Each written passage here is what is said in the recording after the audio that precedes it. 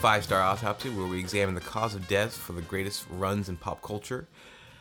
And today, on the slab, we're discussing Wes Anderson. Film director, auteur, wunderkind, one of the most recognizable styles in filmmaking. Definitely that's still working, one of the most recognizable.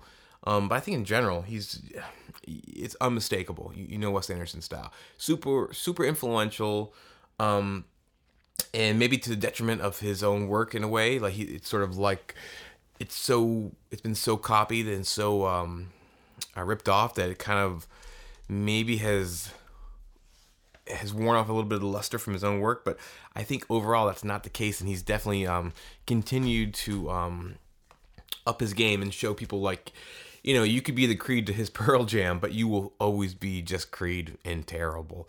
He's got the real deal. If you want that Wes Anderson futura infusion, you know to come to him for the real shit. So I'm your host, Tony McMillan. I am a comic book creator and author. I've written some screenplays and done some movie stuff on the indie scene, like super indie, no budget scene. But you know, in general, I love pop culture, and I'm a big Wes Anderson fan. And what I like about Wes Anderson, and what would be fun to discuss, is that I was not there from ground zero, but I was there from his second film on in like real time. So I saw Rushmore when it came out on video, but not in the theater. But so this is one of those runs. A lot of the runs we talk about are artists from like the 70s and 60s and sometimes the 80s, and I kind of missed out on growing up with them. But this one, I was right there. I was perfectly timed. I think I was like 15 or 14 or something when Rushmore came out, and it was kind of perfect. And we'll get to it when we discuss Rushmore. But his second film, which is about a young kid who's like 16 or 17, it's really fun. I watched it. I had one takeaway when I was a kid watching it, and as I've grown up, my viewpoint on the characters and themes have changed a lot. And I think it's almost like 2 films in one. So that's before we get to Rushmore, though. Okay, so let's get down to Wes Anderson. Wes Anderson, his career starts with Bottle Rocket, right? His first film. There's actually he did a student film version of it, which I think is a short, and then they made a full feature length version of it.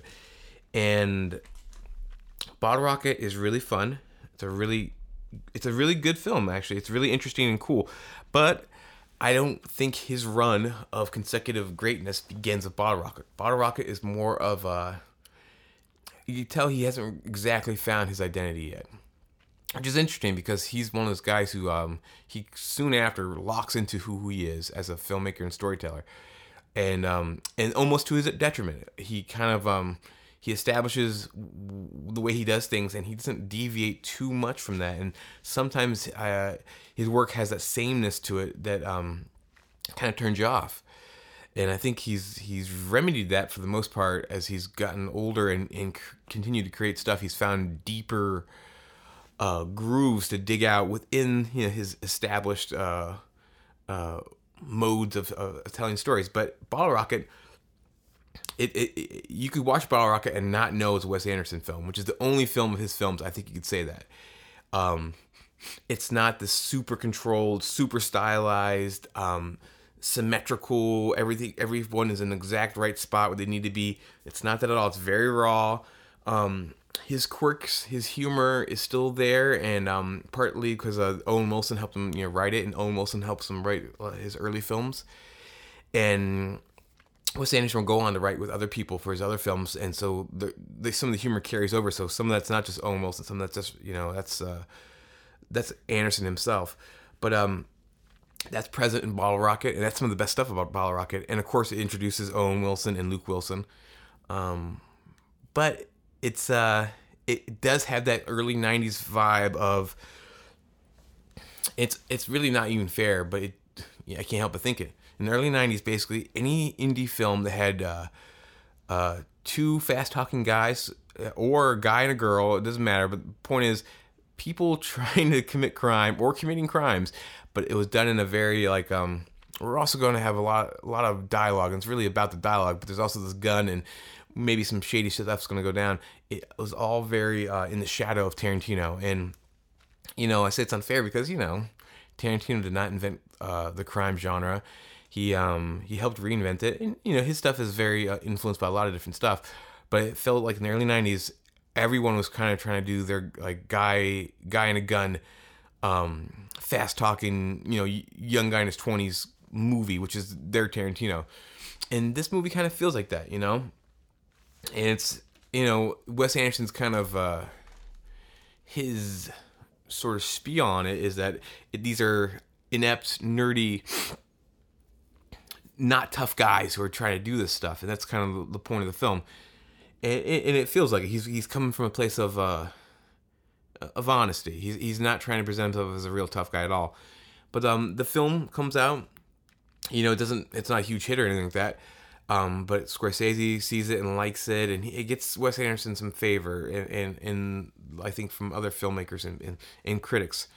And so I think this is a really it's a powerful prototype, maybe, but it's not part of the official run. His next film is when I think the real Wes Anderson kind of comes to play, and that's Rushmore. Rushmore comes out, and he's not fully into the Wes Anderson we know, meaning that it's not such a hyper stylized world that it teeters or full on is not the real world. Like he's not fully built his dollhouse yet, but Rushmore is approaching that. And what's cool about Rushmore is that the character of Max Fisher, he puts on plays, and so the film sort of presents its more elaborate, controlled presentation of reality as sort of like, well, this is the way Max maybe views the world. Like, this is like one of his plays. But as the films go on with Wes Anderson, you realize that it's really just Wes Anderson kind of developing the way he wants to showcase things. But what's really great about Rushmore is it's really great to see that style starting to come out. It's a big part of Wes Anderson's appeal. But he's really he's really figuring out the types of stories he wants to tell, the themes he wants to tell, the characters he wants to use to tell these stories.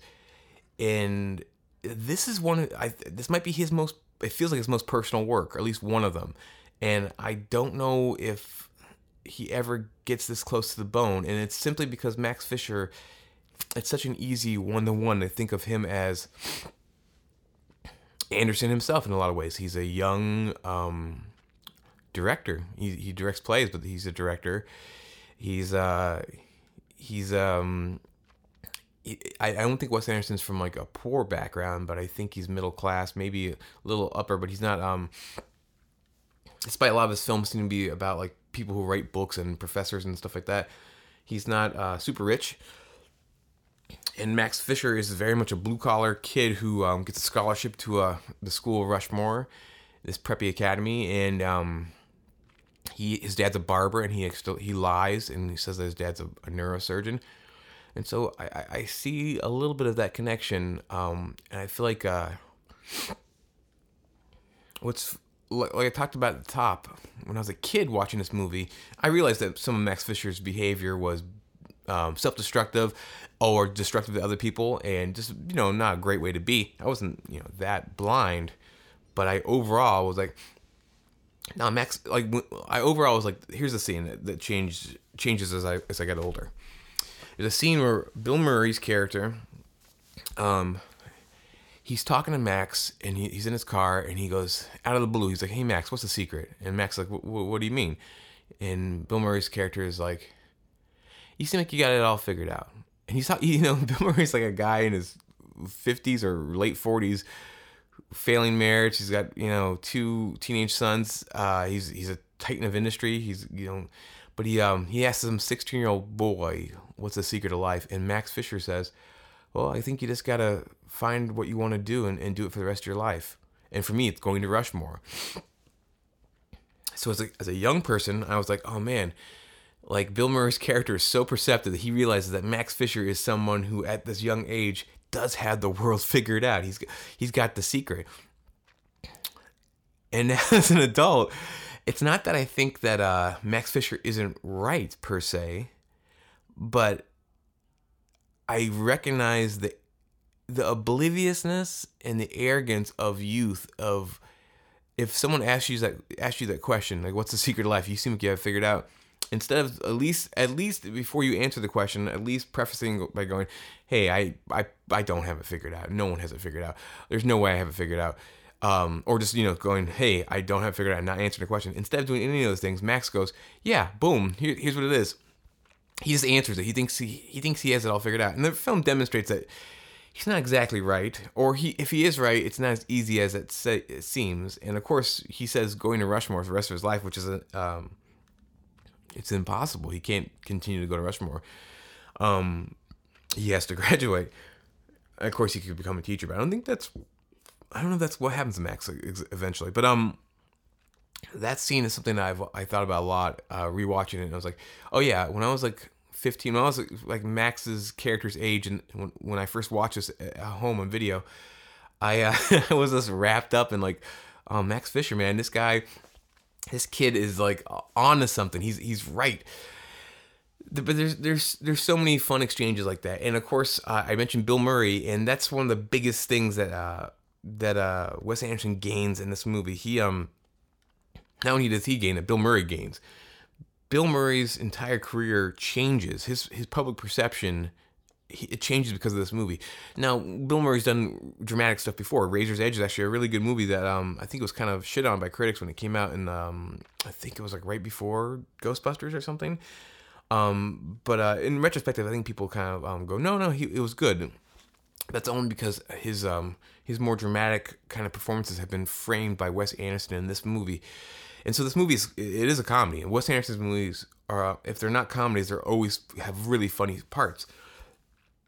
But of course, Bill Murray, he nails this hangdog, just fucking, this beaten spirit thing that he does, where it's just like he seems like such a broken, sad sack. But there's still, maybe it's because we look at him as the guy from Meatballs and Stripes and Ghostbusters. We look at him as Peter Venkman, but Peter Venkman grows up and everything he's done goes to shit, and he's alone, he's unhappy, and he's self-destructive. So it adds a little layer to it, but there's still a little bit of spark in him, and that kind of accentuates everything else, which is not sparking at all. And so throughout Wes Anderson's movies, Bill Murray has different roles, but they're all kind of variations on this, and this is, of course, I think the best version of that. There's so many fun scenes where Bill Murray's character, like I think about the swimming pool scene, where the Kinks is playing, nothing in this world could stop me worrying about this girl, and Bill Murray's wearing this awesome Budweiser shorts, and he's smoking a cigarette on a high dive, and he jumps off and in front of his wife and all their friends and family, he just does a cannonball, and there's this weird transcendent moment where it's sort of like a riff off The Graduate, where he's underneath the pool and sees a little boy swimming to him. That scene is so funny, so sad, so real, so surreal. It's great. And Bill Murray, I don't think he has a line in that scene really, and he's really good at that. He's a guy who's known, he could be a fast talking kind of character, and he does that at times. But a lot of this movie is him being more laconic and more, he's in that broken state, and so he hangs back. And like one of the best bits of acting I've ever seen by anybody, and especially Bill Murray, is basically a silent performance. It's when Bill Murray early in the film is introduced to Max Fisher, and Max Fisher lies to him and says, "Oh yeah, my dad's a neurosurgeon," because Max Fisher is still trying to put on the airs that he's like a bunch of these other kids who he's come from a privileged background. Later in the film, Bill Murray meets Max's real dad. Max's dad's a barber, and Max goes, "This is my dad. He's a barber." And Bill Murray's face, you see the recognition of, oh, he lied, and then you see, oh, I know why he lied, and he has a slight smile, and he shakes Max Fisher's dad's hand, and you could tell there's just so much understanding and empathy and so much thought washing over Bill Murray's character, and it's all done with just Bill's face. It's great. It's great. I'm not an actor really. I've tried to act in some movies. I don't think I'm good, but I would think that would be a really instructive scene to watch, to see what you can do and how to use things that aren't words, basically, to convey so much feeling and emotion and storytelling. So that's an incredible scene. But the film in general, some people say this is their favorite movie of his, and I get it. There's so much going on. There's so much heart to this film. And Wes Anderson is one of those guys I think some people kind of get bogged down with. They think he's glib, or they think everything he's done with irony, or I think they're not sure where their footing is. They're not sure if he's making fun of things or if he's being earnest or what. They're not sure what they should feel. And I think this film, it's still grounded enough in reality that the ambiguity might be less than some of his later films, and also I think that it is closer to the bone with Wes Anderson's own thoughts with this character Max Fisher, that I think it's this one is something you could show almost anybody, and I think they would probably dig it. It's a great film, and it's one of my favorites. It might be my second favorite, but it's not a masterpiece. His next movie is, though. It's Royal Tenenbaums. So again, this is something I was there to witness, in real time. So, loved Rushmore, thought it was awesome, and I think at that point, I went back and watched Bottle Rocket, and I was like, okay, that was good. It wasn't as good as Rushmore, but then I feel like soon after, I saw like the trailer for Royal Tenenbaums. Saw like the poster. I don't think I saw it in theater. I think again I saw it on video. But I was excited. I was like, oh man, this looks crazy. And like I remember even seeing the trailer, I was like, oh, the colors, and like everyone's wearing like Scooby-Doo style. Like they're all wearing the same outfit every scene. Like they're like almost costumes. I remember seeing Ben Stiller's character in the tracksuit and his kids too. I was like what is this? It's like I was really intrigued. I was like, that's really cool, but it's like it didn't seem exactly it didn't seem normal. It seemed like some sort of almost like a fantasy touch or something a little different about that. And when I finally watched it, I was I was like, oh my God, this is like my new favorite director. This guy, oh my God, this movie is so good. It was really fun for me because like it's the 90s, so you have like these. The big directors, you have the Tarantinos, you have the P.T. Anderson, and you have the Wes Anderson, and there's other people, but these are some of the people I think about a lot. And what was cool about Wes Anderson was like, his films, it's like he didn't really do a lot of stuff of violence. And I love violence in films. I think it'd be really exciting and cool and fun. I hate violence in real life. I think it's kind of stupid I have to say that, but I feel like I'm just making sure, I've been punched in the face. It sucks. I don't like it. I don't like people getting hurt. But in film and in stories, it can be really interesting and really fun. And Wes Anderson is sort of like, it's almost like a comedian who doesn't do any blue material. They don't do any swear words. He's like, I'm not going to, that's been done by a lot of people. I don't really need to do that. At least, especially with Tarantino. Again, Tarantino cast such a big shadow in the 90s. It's like, well, take that off the table, so automatically I'm a little different than that. And so Royal Tenenbaums kind of continued that trend, although there is one scene of suicide violence, which is it's probably the darkest Wes Anderson's, one of the darkest things that he's ever done, and it's extremely effective. And maybe part of the shock of it is the rest of the film is not like that. The rest of the film is, it's more about the emotional hurt we could do to one another, and it's people not getting they're not taking guns out and shooting each other. It's not about that. And so I enjoyed that. I kind of thought that was a cool, it's funny, I was like, oh whoa, a film without violence, what an awful idea. But in the 90s, for like certain films, it did seem a little bit like that. Roll Tenenbaums is, to me, it's his masterpiece, but it's also it's one of those works in a creator's career that's a giant leap forward. It feels like this film should have been like 3 films after Rushmore to get where he got with this film. He just evolved. He fucking Dragon Ball Z's, Pokemon evolved. It's like boom. The shots, the cinematography, the symmetry of some of these shots. It's so okay. It's so clinical, but the film subject matter, the performances, that keeps it lively and has at least the feel of spontaneity enough that the film never feels stiff, despite it being a dollhouse. Despite that becoming his defining characteristic, is that he makes these perfect looking dollhouse kind of shots.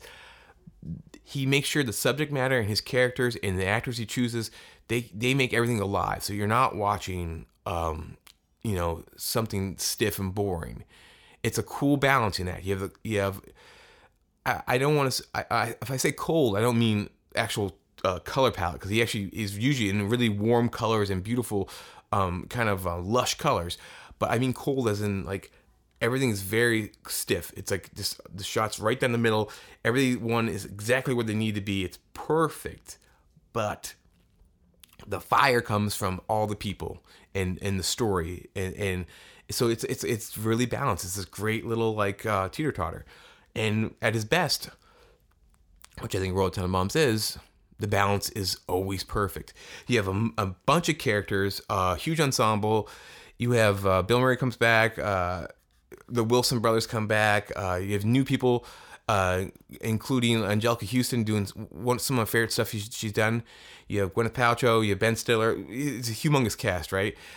You also have Gene Hackman, his one Wes Anderson role, and it's one of his best roles ever in a huge career. And this feels very much like the Burt Reynolds Boogie Nights thing, where I guess Gene Hackman and Wes Anderson didn't get along on set. There were arguments about Gene Hackman. I guess is like very much like, hey, I get paid a certain amount. I don't really care. I'm a professional. I'll bring my A game no matter what I do. But if you don't reach a certain amount, I'm not going to do it. I'm not going to do it for less than that. And there are haggles over that. And when they got on set, I think he bumped heads with Wes Anderson's, especially Wes Anderson's sort of like Wes Anderson had proven himself to be the auteur that we all kind of think of him now. So he was like, who's this kid telling me like these shots are really like, I'm sure they're very complex and like, I have to hit my marks and all this crap. And it's kind of a weird flavor of comedy and drama. But for whatever reason, I don't know how bad the fights were. Maybe they're being blown out of proportion. The performance is one of his best. Gene Hackman, he does one of my favorite things is like one of my favorite things in stories is like sort of like the old fighter comes back for one last go, So it's like Dark Knight Returns, Batman. He's older. He's going back for one last blaze of glory. In real life, Jim Morrison and The Doors, L.A. Woman, one last go at it. Gene Hackman's character, he's a shitty dad. His life's in ruins. He goes back to try to, he basically at first scam his family. Then, of course, during the scam, he starts realizing that he loves these people and he really wants to make some sort of redemption and come back and bring the family together again. And the whole family is kind of going through a similar thing where they're all sort of these once promising young proteges in different things, and they've all faded a bit or a lot. And this is them figuring out reminding themselves who they are and coming together as a family. And so you have this really strong emotional core of family. You have this great backdrop of all these wild people in this sort of basically fictional version of New York City, which is what he'll start doing, is this doing his own stylized version of different places and parts of history. And it just comes together wonderfully, and has also a great Alec Baldwin narration. And this film, this is the one that I think it's hard to deny. I think I rewatched it recently, and I watch it every few years. I think it just kind of comes up. I rewatched it recently, and I was a little worried almost. I was like, oh man, I really loved this movie. It's been a while. I feel like it's been like 3 years or something like that, and I was like, I hope it holds up. And it it blew me away. It was, I know I'm not gonna say it's even better because I think I always held it in high regards, but I was like, oh man, it fucking delivers. As I get older, it delivers more, and of course, like a lot of things, as you get older, the people you might identify with change a little bit. And so far, I've not been a terrible father, but the fear of becoming like Royal Tenenbaum, Gene Hackman's character, and losing your family and that kind of stuff, and that stuff, it appealed to me when I was a younger kid, just because like I have certain attachments to these broken father characters who are trying their best even though they're fuck ups, and now it's basically fear of becoming that. It's become a Christmas Carol kind of thing. There's so much to love about this film, and of course, a lot of his films, he's really good at soundtracks and music, and so there's, he's really good at the slow mo, and so like in Rushmore, he did like the quick one while he's away by the Who for this great slow mo shot where Max Fisher's character is putting bees out in Bill Murray's hotel room, and he puts Max Fisher puts his gum on the side of like the elevator. He gets off in slow motion. It's so like pinnacle of like badass looking and cool, but also really juvenile and dorky and not badass at all, with this great rock song. Wes Anderson ups that game. There's some great stuff with slow motion and cool shots and great music, good old Rolling Stones songs, Ramones. It's all over the place. The Clash, it's great, and so many funny moments, great things. Stuff I actually still say, like weird. They're quotes, but they're like so nothing. But I know what I'm referencing. Like I'll say something sometimes. I'll be like, "I know you, asshole," and that's what Gene Hackman's character says to Owen Wilson's character Eli Cash, as he's going out the window. And I guess that whole line is a callback to the movie Witness with Harrison Ford, or for some reason. But I think Danny Glover's in it too. But overall, I don't know. All I can say is this movie's, it's basically flawless. It's so much fun. There's so much heart to it. Ben Stiller also gives a great performance, and Ben Stiller has sort of this Adam Sandler thing where he's one of the great angry actors. Like he doesn't do it a lot, but like he plays fury really well for comedic effect and sometimes for real. And there's this part where Gene Hackman takes his grandsons out on this this really dangerous but fun as hell looking montage where they watch bullfights or something, and not bullfights, I'm sorry, like dog fights, and they go in the back of cars. They're sketching. They're doing all kinds of awesome dangerous shit with their grandpa. And when they get home, Ben Stiller, their dad, is furious. He didn't know where his kids were. He grabs Gene Hackman. They go to this closet full of board games, and Ben Stiller is screaming in Gene Hackman's face. And Gene Hackman's been pretty calm at first, and eventually Gene Hackman just snaps and screams back at him. And then he calms down just to show him like, hey, I can scream too. Let's chill the fuck out. And Ben Stiller leaves in a huff, and just the acting, this ping pong battle between the two of them. It's incredible. There's so much going on there. Anjelica Huston is an understated role, but she's really great in this film. The stuff with her and Gene Hackman walking around, kind of, the divorced couple, still flirting, but there's years of resentment and pain and this betrayal there. She does a great job. Royal Tenenbaums, if Wes Anderson never made another movie, we'd still be talking about this guy because of this movie and Rushmore. This is the 1-2 punch. It's just like, I don't know, man. These two films, they set the bar so high for him that of course he's going to fail. Even The Run continues, he's never going to match what he sets up here, especially with such a huge leap of Tenenbaums. But he goes on, right? So he goes on with a victory lap, which is Life Aquatic with Steve Zissou. And so Life Aquatic is a really good film that suffers from being the follow-up to a masterpiece. So what I mean is that, I when I first saw that film, I was at that point, I'm like fucking, talk about Team Zissou. I'm Team Anderson. I'm like, Wes Anderson is the fucking guy. Like I'm all about him. I can't wait for his next movie.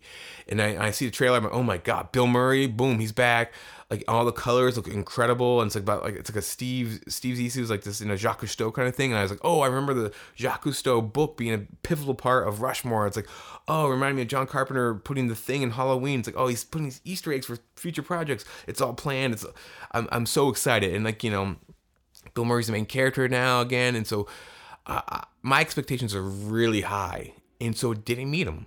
It wasn't a huge failure. I liked the movie, but I was expecting Royal Tenenbaums, and it's, especially as a younger person, I realized I had to relearn the lesson over and over again.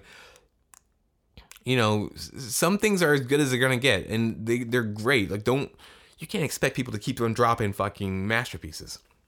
I remember being a kid and listening to like I was like Stone Temple Pilots Purple, Soundgarden Super Unknown, and like Nirvana Nevermind, and having the same thought of all those albums, be like, oh, this is so good, but I bet you the next one will be even better, because I just didn't know. Like it's really hard to top yourself, especially when you reach some of those albums I mentioned are just like, they're basically, if they're not perfect, they're as close as you're gonna get. They're some of those artists' best work, at least arguably. So, anyways, Life Aquatic is a victory lap. He's I think Wes Anderson is feeling the recognition of his style. He's established what he's into now, so he's going to bring it in further, even more hyper stylized stuff, more incredible shots, his humor, his weird character stuff. But I think what happens is that, so not only is he following up Royal Tenenbaums, the balance in this film is a little off. The balance between his hyper stylized stuff, his very particular, like, I gotta have everything just right, just so, with the actual emotional core of his film. So he again goes back to the well of like fuck up dads, estranged dads, and family stuff. It doesn't feel as real as Rushmore, which wasn't really bad dads, but at least emotionally, it didn't feel as real as that. And if Tenenbaums, that felt richer. It felt like maybe because it was the first time him really going to that source of material. This feels like a paler version of that, and there are good moments in it. But like when near the end, when Bill Murray shows Owen Wilson's character, like he has a letter that he wrote him as a kid saying, "Hey, I think you might be my dad. By the way, I like the Steve Zissou Society and stuff like that. Like, do you ever wish you can breathe underwater?" And Bill Murray tells him, like, he's kept that letter. He's had it the whole time. So that reveals, like, yeah, I lied to you, but I've thought about you. I haven't been man enough, or I haven't been man enough to face it, or just I have been too damaged or too foolish to fully embrace the possibility of you as my son. And of course, what's fun about the film is you find out through Angelica Houston's character that he's actually not his son biologically. Steve Zissou shoots blanks, but still, Steve Zissou doesn't know that. So he still should have met him and tried to figure it out, I guess. But the point is, that scene, the real point is that there's a lot of hidden depth and wounded heart to Bill Murray's character in that movie. And that comes out in the end of the film. I think she saves this film from being such a letdown compared to Tenenbaums. That's like, it ruins the run. The run continues. This is a solid film. The ending is incredible. The ending, Bill Murray again, just pulling out all the stops. And you have another, like Tenenbaums, a huge ensemble cast. And they're all in this little submarine.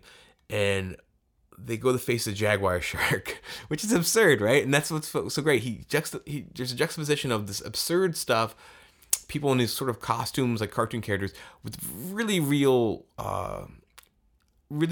emotion, really complex inner workings.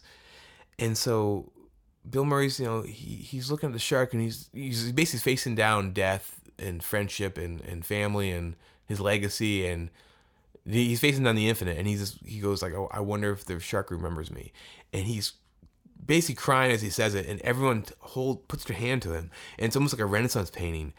And there's this weird sort of emotional, like this, it's like a healing moment. I'm getting like tingles talking about it. I don't even remember if the music swells or not, but it's this moment. It's kind of, it comes out of the blue, and that's what Wes Anderson's at his best. He kind of this, you aren't expecting it. He hits you with a gut punch, and it's this really cathartic moment in this film, and Bill Murray sells it. That's why he's the great collaborator, and and he's in almost all his films, but this is probably his second best performance, I think, and he's the lead, so that makes some sense. But the ending helps lift up this film.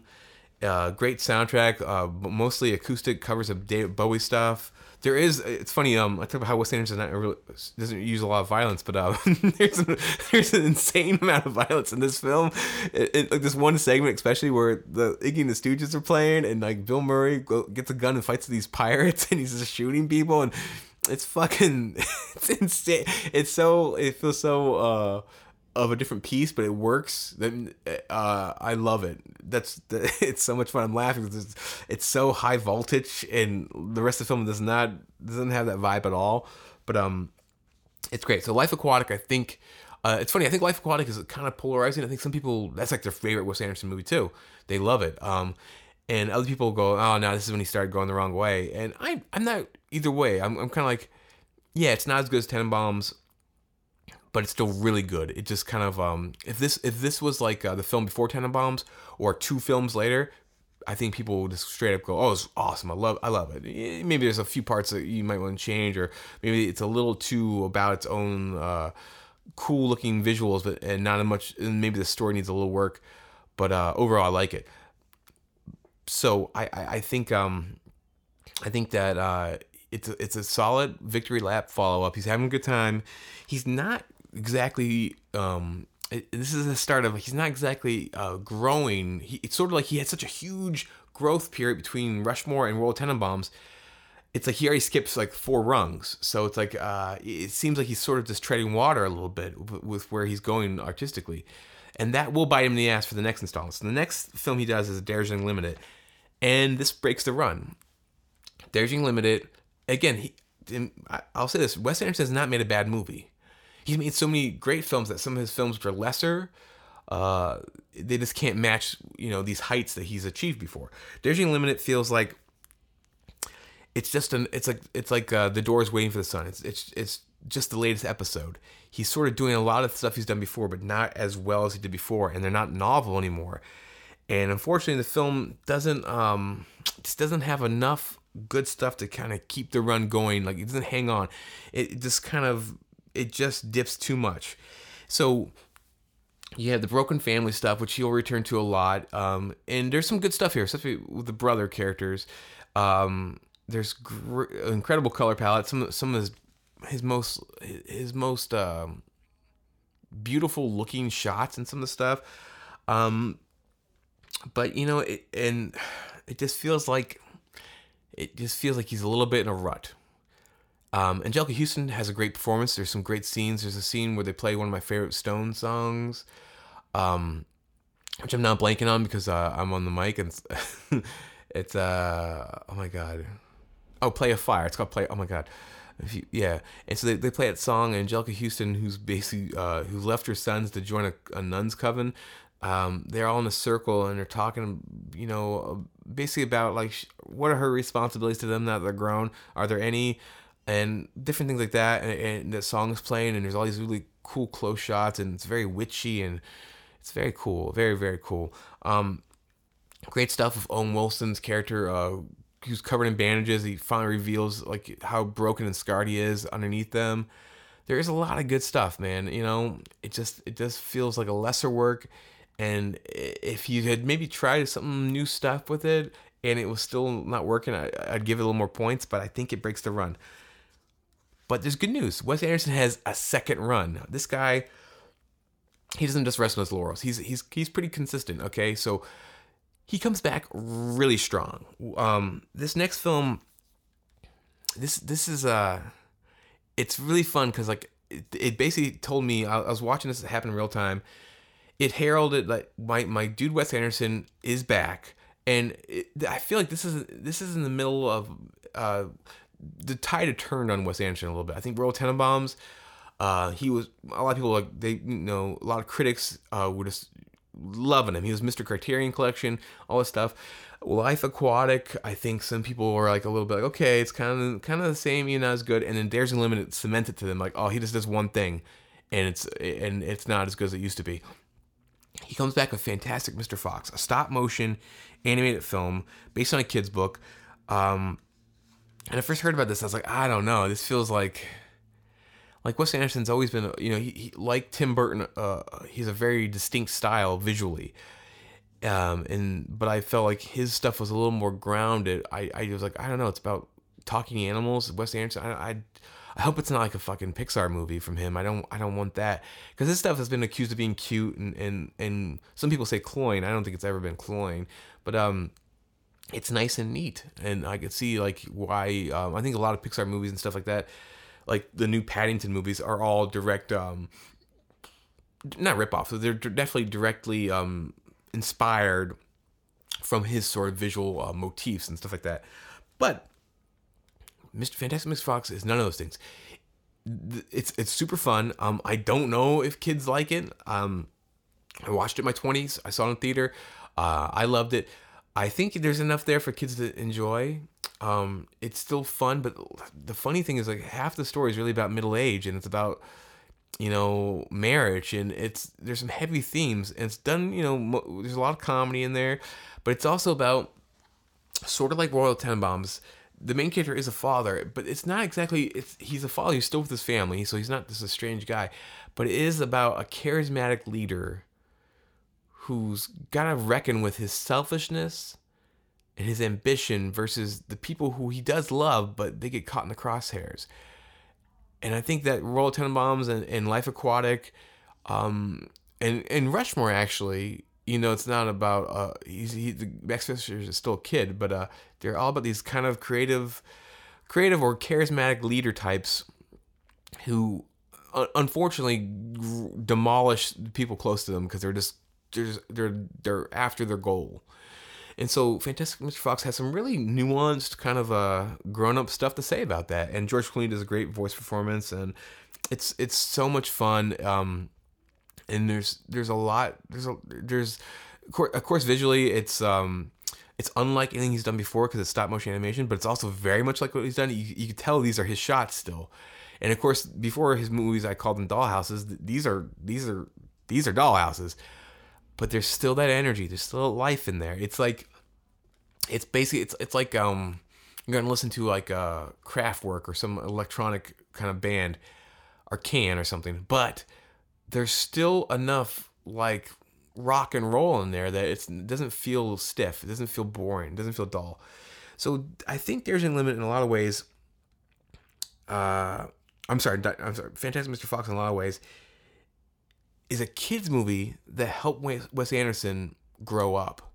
Like, this is him, I think, starting the second chapter of his career, him looking at what he's done before and the themes, and kind of figuring out how to get back to that emotional stuff that you need, that the underlining skeleton of feeling and character that you need in order to have fun with your visuals and your style.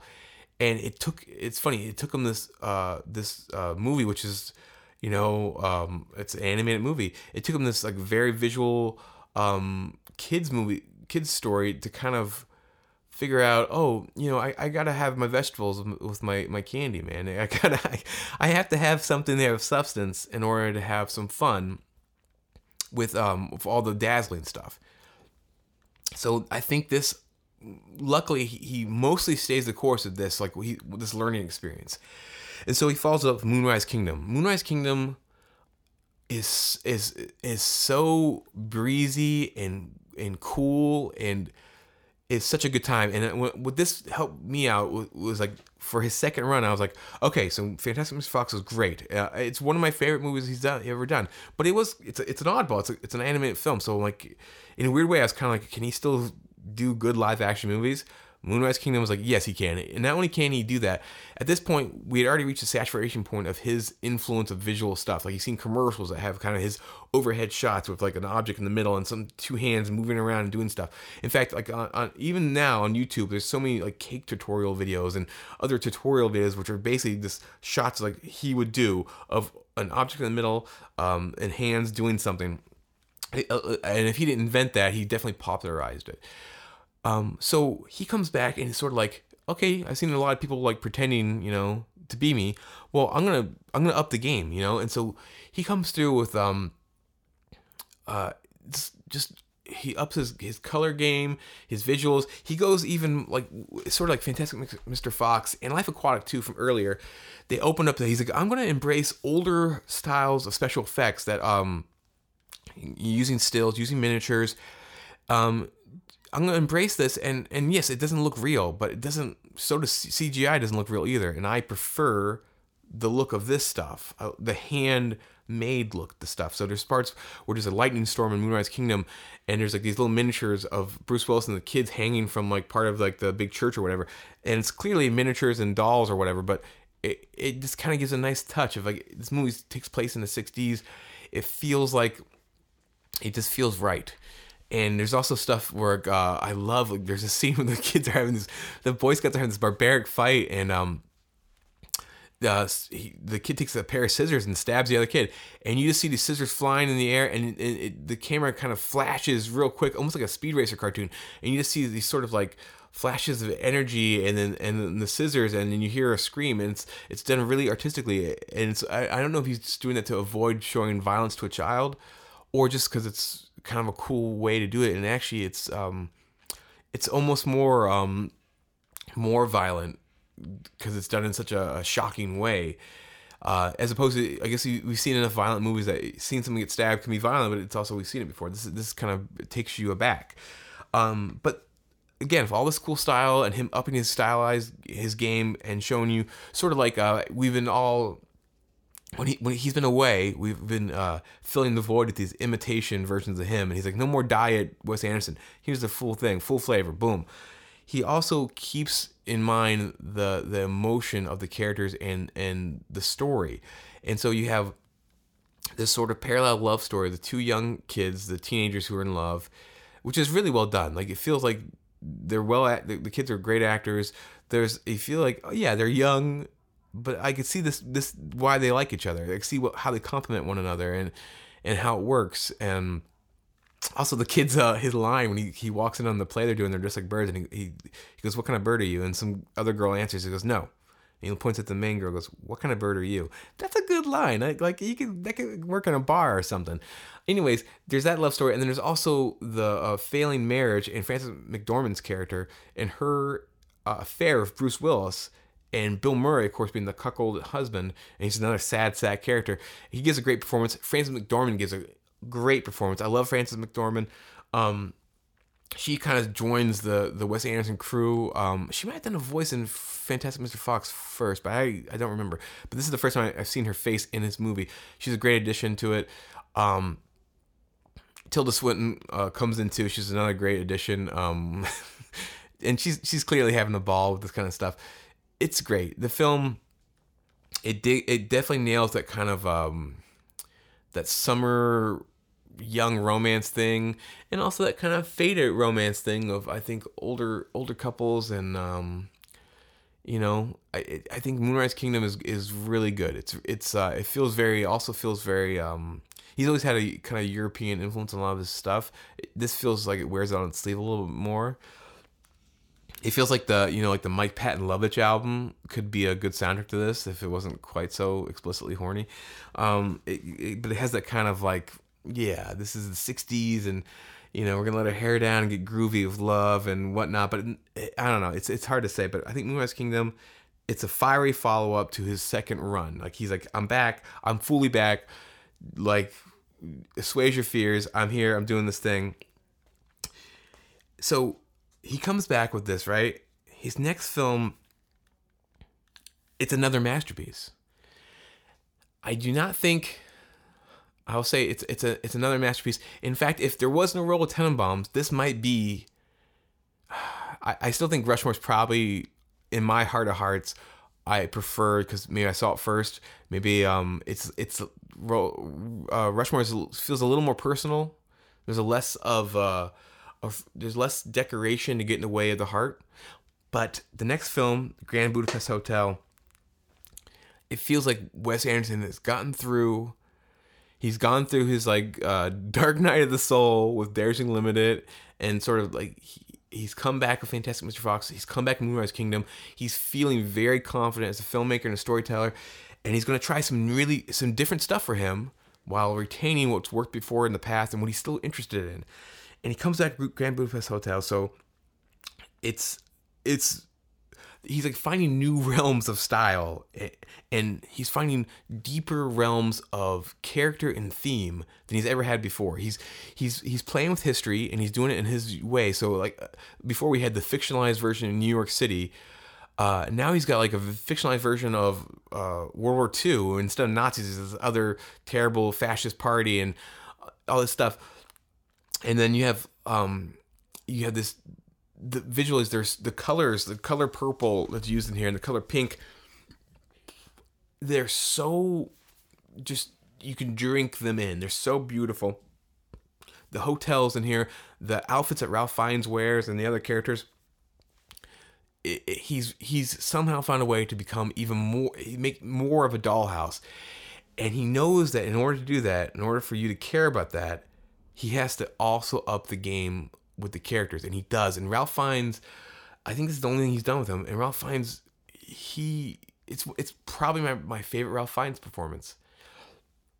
His character is such a weird fucking egg. He's this guy who runs a hotel, but he seduces all these old women, but he does not just, he enjoys their money and whatnot, but he actually cares for these older women, and it's kind of this kink.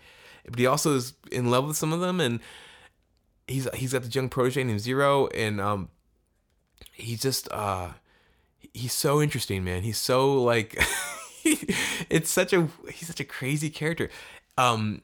There's so much life in this film. It feels like it's really impressive that a guy this is like his 10th movie or something, or 8th or whatever.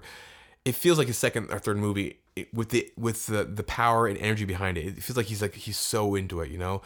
And Adrian Brody, who was in Dancing Limited and a few of his other movies later on and stuff like that. Wes Anderson knows how to use him. He makes Adrian Brody really funny. He's a villain in this movie. He has a good time with him. I think he uses him to a really good extent. He knows like where the guy's strengths lie. And the same Willem Dafoe. This is like their third collaboration or something at this point. Willem Dafoe looks like Nosferatu. Of course, he played basically Nosferatu before. He makes him this ghoulish thug character, and he's so fun and scary. There's this great skiing chase thing, and this film, he's displayed it before, but this film has some great action sequences in the middle of this really weird drama and comedy, and there's like prison sequence. There's so much story going on here, but it feels like it zips along, and at the same time, there's all these little surprise sneak attacks of emotion, include Ed Norton's character, and of course the final fate of Ralph Fiennes' character. And the only thing I would ding, and it's kind of slight, is the framing device starts with a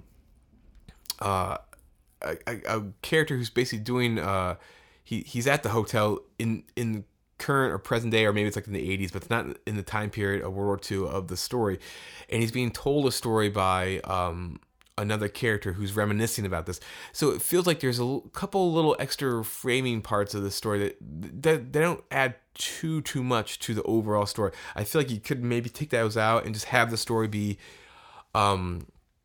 it takes place in the World War II era and just go for it.